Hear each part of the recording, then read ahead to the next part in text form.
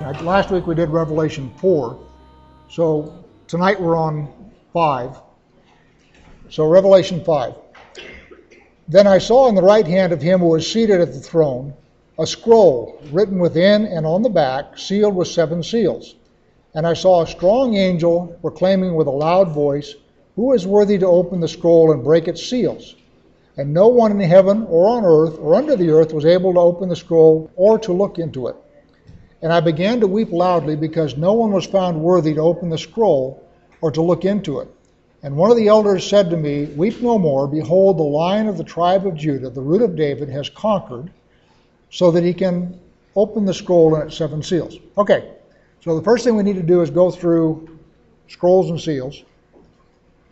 The only place in Scripture where there's anything like this is in Jeremiah. You could argue that it's also in Genesis, where Abraham buys the cave at Machpelah to bury Sarah, but the details are not quite the same. So the place that I go is to Jeremiah 32. The word that came to Jeremiah from the Lord in the 10th year of Zedekiah the king of Judah, which was on the 18th year of Nebuchadnezzar. At that time the army of the king of Babylon was besieging Jerusalem, and Jeremiah the prophet was shut up in the court of the guard that was in the palace of the king of Judah. For Zedekiah king of Judah had imprisoned him, saying, "Why do you prophesy and say, 'Thus says the Lord, behold, I am giving the city into the hand of the king of Babylon, and he shall capture it'? Zedekiah king of Judah shall not escape out of the hand of the Chaldeans, but shall surely be given into the hand of the king of Babylon, and shall speak with him face to face and see him eye to eye. And he shall take Zedekiah to Babylon, and there he shall remain until I visit him, declared the Lord. Though you fight against the Chaldeans, you shall not succeed." One of the things about Israel is prophecy was sort of a freelance business. There were lots of them. And so you could sort of shop around to get a prophecy that you liked. And if a prophet would give you a prophecy that you didn't like, especially if you were the king, typically they would slap them around a little bit, try and come up with something better. You remember that in the case of Elijah, where he gave a prophecy that there wouldn't be any rain for 3.5 years. And the king then proceeded to try and kill him because he didn't like the prophecy. So their relationship with prophets and the prophet's relation to God was a little bit different than what we would think of today. So anyway, Zedekiah doesn't like what Jeremiah is saying, so he throws him in jail and looks for prophets that will give him a better prophecy, hence false prophets. So verse 6, Jeremiah said, "The word of the Lord came to me, behold, Hanameel, the son of Shallum, your uncle, will come to you and say, 'Buy my field that is in Anathoth, for the right of redemption by purchase is yours.' Then Hanameel, my cousin, came to me in the court of the guard in accordance with the word of the Lord and said to me, 'Buy my field that is in Anathoth, the land of Benjamin, for the right of possession and redemption is yours. Buy it for yourself.' Then I knew that this was the word of the Lord." Okay, so Jerusalem is besieged by the Chaldeans, Nebuchadnezzar, preparatory to being sanded off flat.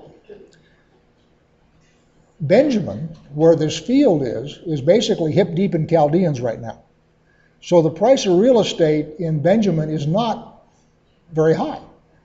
So when Hanameel comes and says to Jeremiah, "You have the right of redemption," and that of course goes back to the Jubilee, where land is never permanently sold.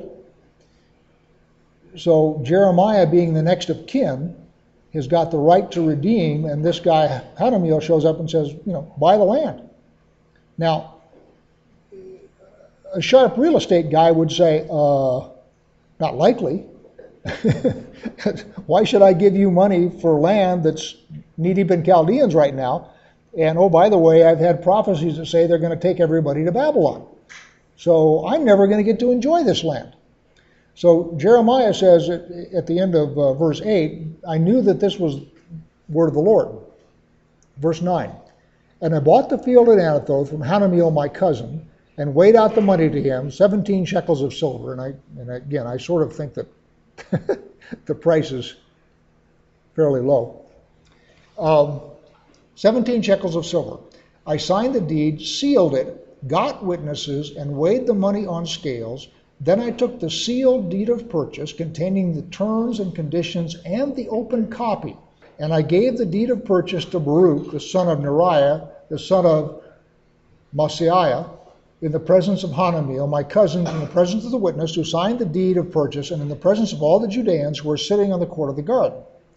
And I charged Baruch in their presence, saying, Thus says the Lord of hosts, the God of Israel, take these deeds, both the sealed deed of purchase and this open deed, and put them in an earthenware vessel, that they may last for a long time. For thus says the Lord of hosts, the God of Israel, houses and fields and vineyards shall again be bought in this land. So what God is showing Jeremiah by this action is, the Chaldeans, the Babylonians, are going to take you all into captivity and is going to sand the place out flat. But don't worry, I haven't forgotten my covenant with you. And at some point in the future, Israel will come back, and that land will then go back to its proper owner, which is you or your descendants. Okay? But the thing I want to emphasize here is there's two copies of the deed. There's a sealed copy and there's an open copy. Okay? And the way I would describe that in today's way of doing business with real estate is, this is in the days before Xerox machines. So when they sold a piece of land, they wrote two copies of the deed. One gets rolled up and stamped with seals, and that gets basically put in the county courthouse.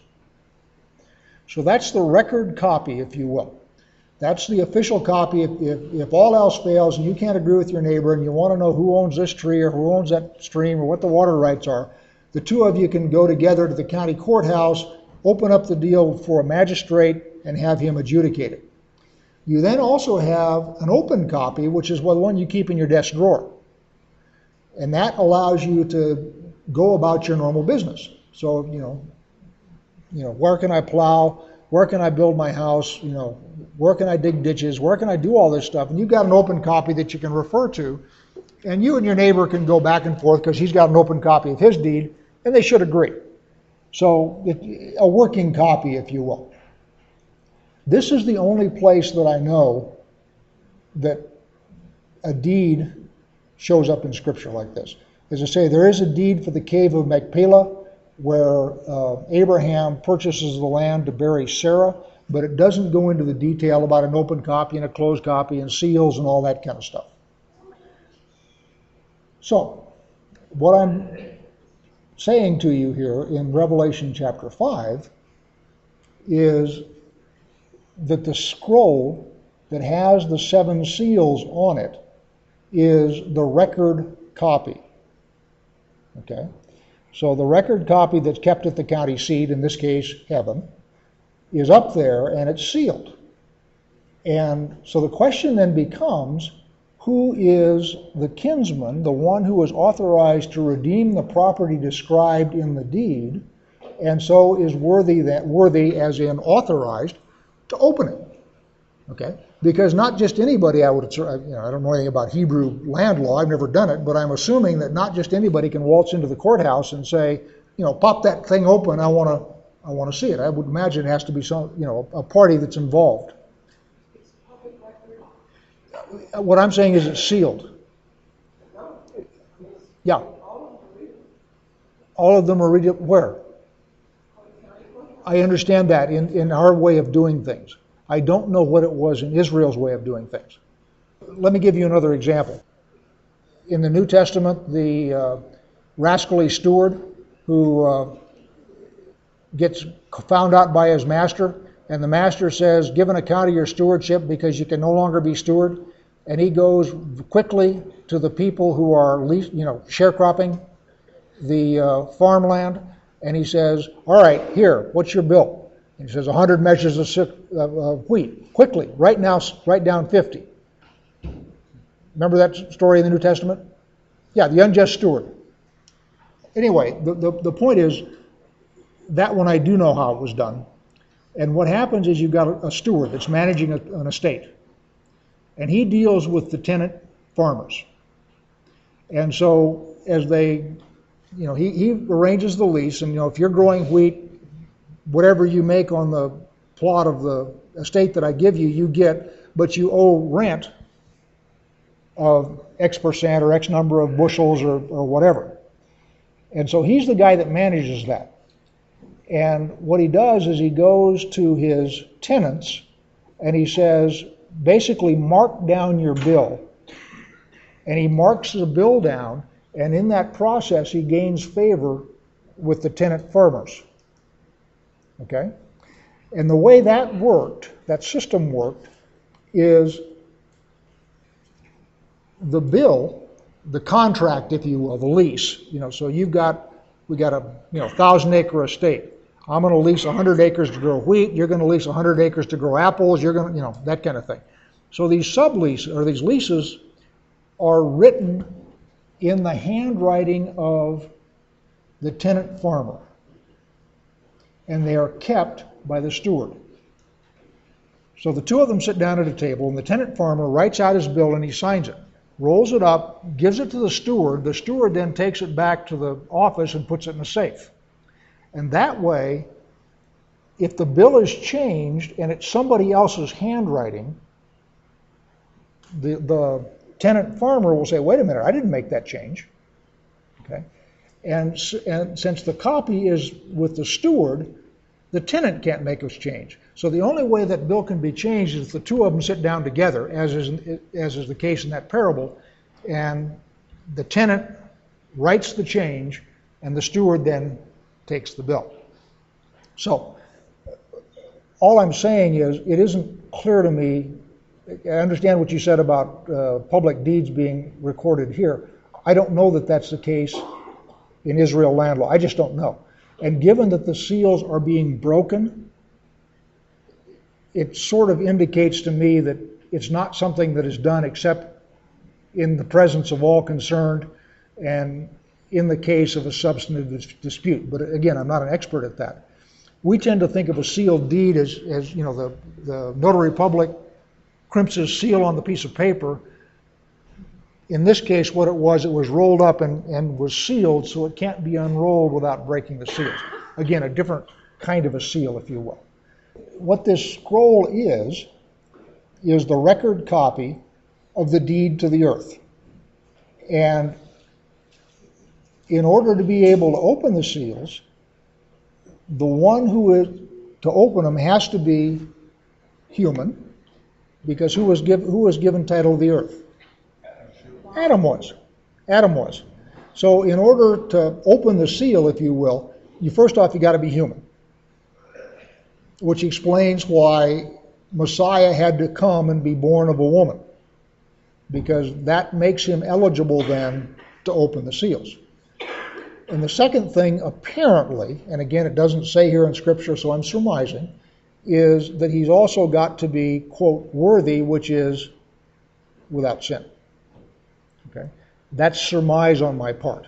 Okay, but it doesn't. Notice John's up there, and you've got other people up there. It looks like, and none of them is worthy to open the deed.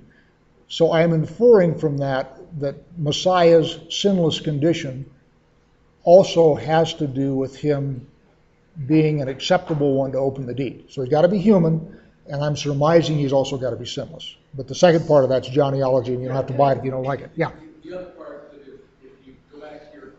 Yeah, very good comment. I agree with that. Let me get it on tape. That's a good comment.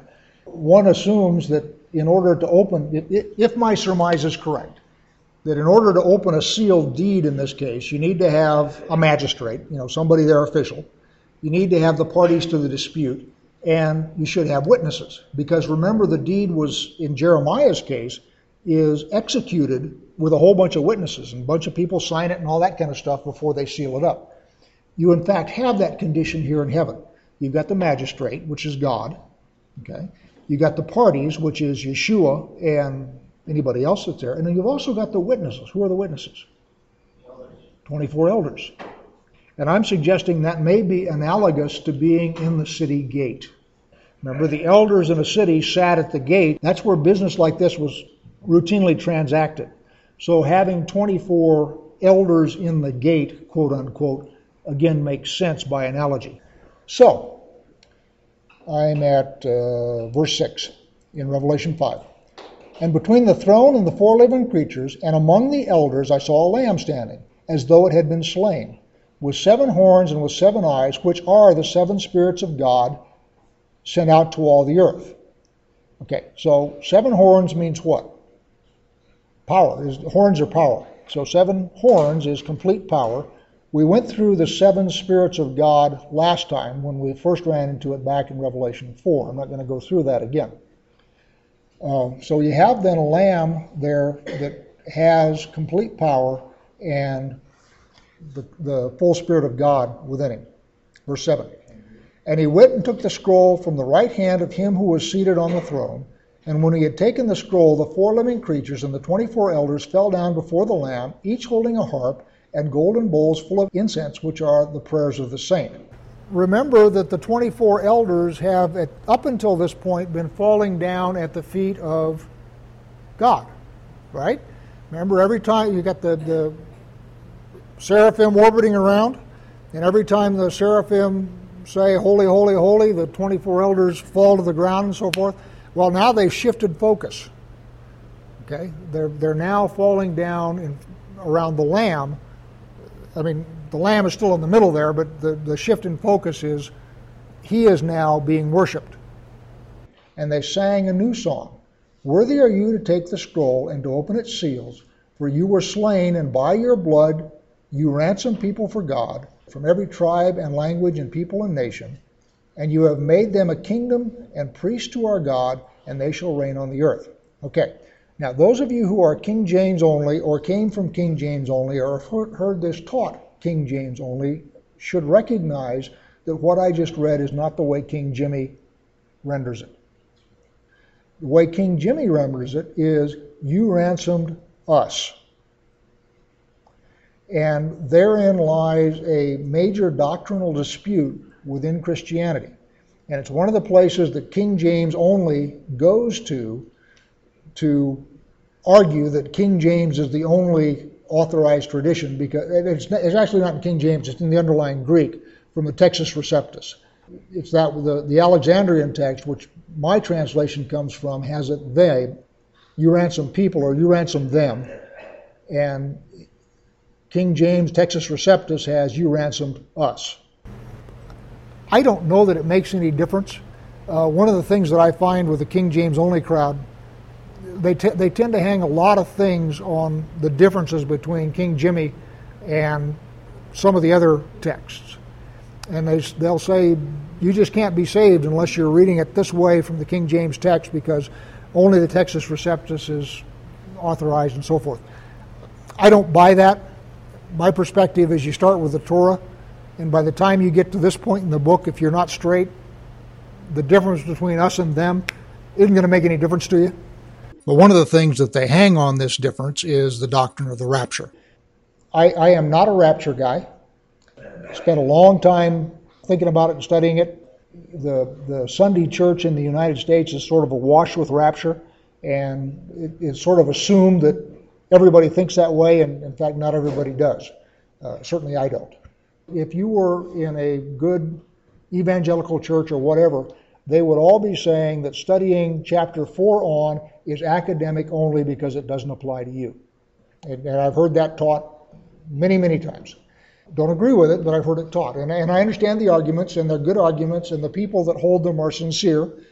I just don't happen to agree with them. And as Chuck Missler says, Chuck Missler believes in the rapture, and his comment for people like me is, it's okay, we'll explain it to you on the way up. Okay?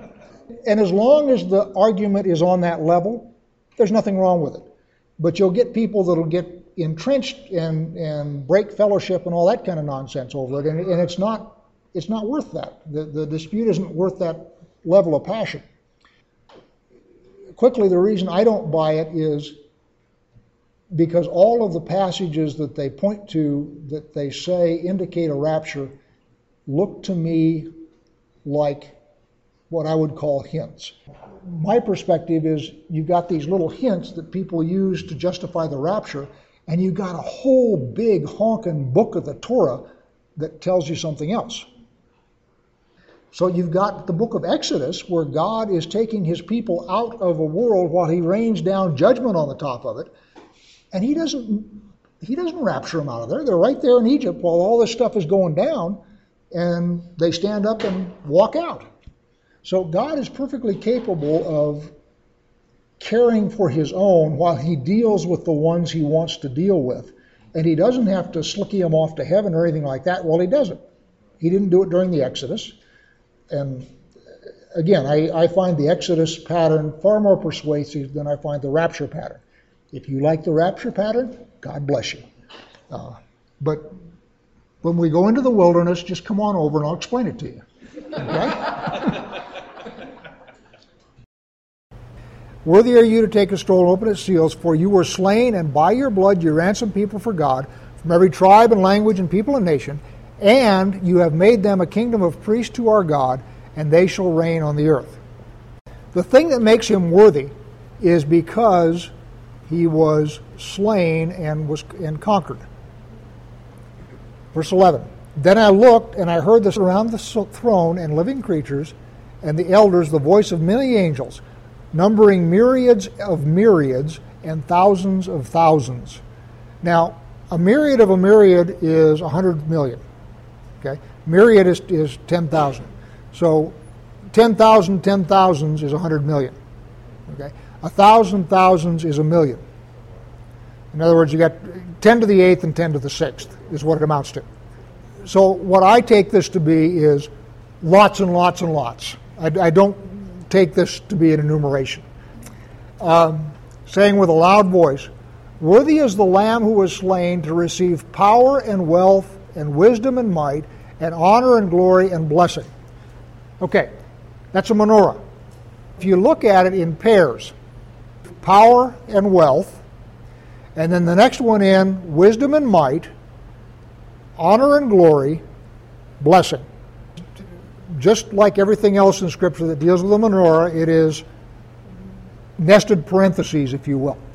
The farthest one's out, which is power and wealth, are worldly things.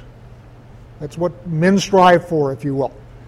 Then the next one in is wisdom and might. You're starting to get more cerebral, more spiritual, if you will. Then honor and glory, and then finally blessing. And one of the things I will gently suggest to you is what you are seeing there is a definition of blessing. In other words, blessing is the center candle in the menorah, and everything radiates out from that. And what I will gently suggest that one who is blessed receives honor and glory, certainly not on the same scale that the Lamb does. Don't get me wrong. I'm not suggesting an equivalence here. I'm simply suggesting a similarity in kind, not in degree. And then wisdom and might, those are blessings. And then finally, power and wealth. So if you look at those as a menorah, what I'm gently suggesting is that you are looking at a definition of what a blessing is. Components of a blessing. And when you are blessed, you wind up with all of those things in varying degrees. And one of the things that people, especially in the church, kind of get messed up with is they tend to equate blessings with stuff. In other words, when I'm blessed, I got lots of stuff. And what I'm suggesting to you, yeah, you may get stuff as part of a blessing, but it's really a much more comprehensive concept. 13. And I heard every creature in heaven and on earth and under the earth and in the sea and all that is in them saying, to him who sits on the throne and to the Lamb be blessing and honor and glory and might forever and ever. And the four living creatures said, Amen. And the elders fell down and worshipped. Okay, so we've got by the way, in verse 13, every creature in heaven and on earth and under the earth and in the sea. So what are we talking about there? All of creation. What does Paul say? Remember? All of creation groans because it was put into futility. Right? So, as Paul says, all creation is groaning. Here it's saying all creation is giving honor to God at this point, or to the Lamb, as he gets ready to open the seals. Okay, now, let's talk about what happens next before we go through what happens next. We got 3 sets of 7 coming up. You got 7 seals, you got 7 trumpets, and you got 7 bowls of wrath. Interspersed, typically between the 6th and the 7th of each set, there is a vignette that happens. Okay, so the structure is 6, vignette, 7th, generally speaking. Okay? Now, it is my perspective that these 3 sets of 7 are sequential, and they are meant to be taken literally. Okay? In other words, there's nothing allegorical, there's nothing mystical here. I am of the opinion that the book of Revelation is intended to be clear, understood, and you are to be able to take action based on it when things start to unfold.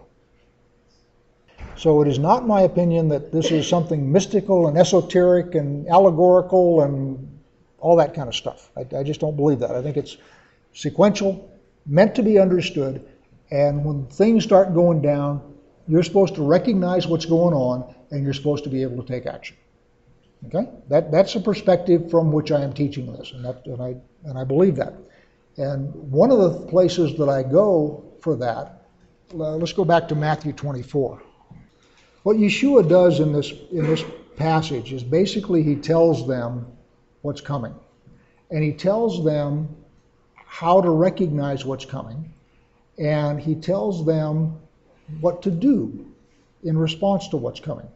And Yeshua says in several places that if you're not watching and you're not waiting, when he comes back, it will be like a thief in the night. He'll come and sneak in on you. But he also says if you are watching and you are waiting, you will recognize when this stuff is happening. Okay? So the idea here is those that are not paying attention, do not love God, or maybe they love God, but they're being lax and not doing what God would have them do, they're going to be surprised.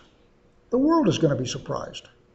But his people who are doing what he's telling them to do and are paying attention to what's going on will recognize the seasons and will recognize the times and will recognize what's happening. And these things will not take them as a thief in the night. Matthew 24:32. From the fig tree, learn this lesson. As soon as its branch becomes tender and puts out its leaves, you know that summer is near. So also, when you see all these things, you know that he is near, at the very gates. Truly I say to you, this generation will not pass away until all these things take place. Heaven and earth shall pass away, but my words will not pass away. But concerning that day and hour, no one knows, not even the angels in heaven, nor the Son, but the Father only. For as were the days of Noah, so will be the coming of the Son of Man, and so forth. I'm not going to go off to the rest of that. He says 2 things, which may appear to be contradictory. First off, he says, you're going to be able to see, just as you can tell when a fig tree is about to give its fruit, you're going to be able to tell when this stuff is ready to go. Then he says, no man knows the day or the hour, right? And those are perfectly reconcilable, right? Sure. What's no one knows the day or the hour? Rosh Hashanah. Yeah. That's the Feast of Trumpets is the only one where no one knows the day or the hour. Because the Feast of Trumpets doesn't happen until you sight the new moon. And you don't know when you're going to sight the new moon. I mean, you know within a couple of days when it's going to be. But nobody knows the exact day or the hour when the new moon is going to be sighted. And then once that new moon is sighted, then all of the rest of the fall feast march on from that day. But until that is sighted, no one knows the day or the hour. You know, we publish calendars and we look out ahead and all that kind of stuff. And Brian does his astronomical observations and makes his calculations. And sometimes he's even right. Okay? Well, he is. And he takes it very seriously. And it's important. But he is under no illusions that his predictions have anything to do with when God decides to show the new moon. So the idea of knowing the seasons, being able to see what's coming down, recognizing when things are about to happen, and no one knows the day or the hour are perfectly reconcilable with that understanding. So anyway, my perspective is in Revelation that things are going to happen sequentially. They are meant to be taken exactly literally, and we are intended to understand, and we are intended to be able to look at it and say, oh, okay, there's that, here we go. And this is what's going to happen next. Okay? Now, the 3 sets of 3, 7 seals. That is where the Lamb, who is the rightful owner of the planet, is standing up in the county courthouse, which is heaven, and is opening up the record copy of the deed and saying, see, here, that's me. See, me. That's me. That's me. That's me. I'm the one. And at the end of those 7 seals, he will have established that he owns the place. Okay? Then we have 7 trumpets. The 7 trumpets announce the coming of the king.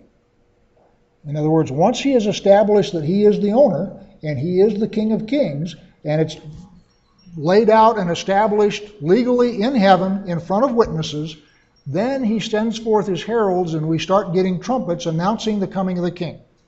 And on the 7th trumpet is when he's going to touch down on the Mount of Olives.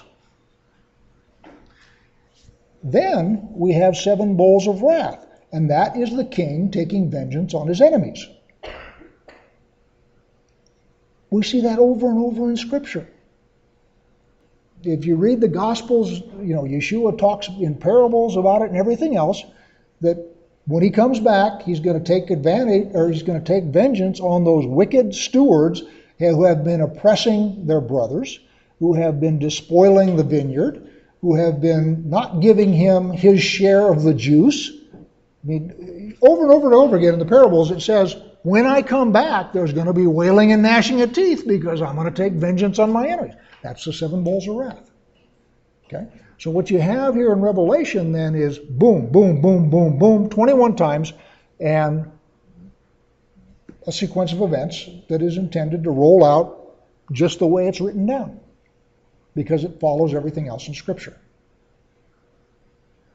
And as I say, in between, typically between the 6th and the 7th of each of these 7, then you have an interlude. And those interludes are not sequential. And the way somebody described it last time we were going through it is you're reading along in a book or watching a movie, you have this thing. Meanwhile, over here, and you have something that's taken out of the flow of the story and is there to give you some kind of background. So as we're going through open seal, seal, seal, seal. Meanwhile, over here, we're going to do this. Now we're back to the seals and we're going to move on. Okay? And the meanwhile part of it is not necessarily sequential. In other words, it doesn't necessarily fall there. It's simply a literary device because some of the things will go clear back to creation. So again, don't get confused. Just understand what's going on. It's a literary device where he's going to say, oh, by the way, meanwhile, and give you some background before he goes on to the next event in the sequence. Okay? Have I said all that so it makes sense? You don't have to agree with me, but did you understand what I said? Sure. Yeah. Agree with me or not, I don't care. But just so long as I explained it so you understood it. Please consider becoming a sponsor. Please visit crimsonthread.com/purpose for an explanation of what we're doing and perhaps to become a sponsor. Thank you.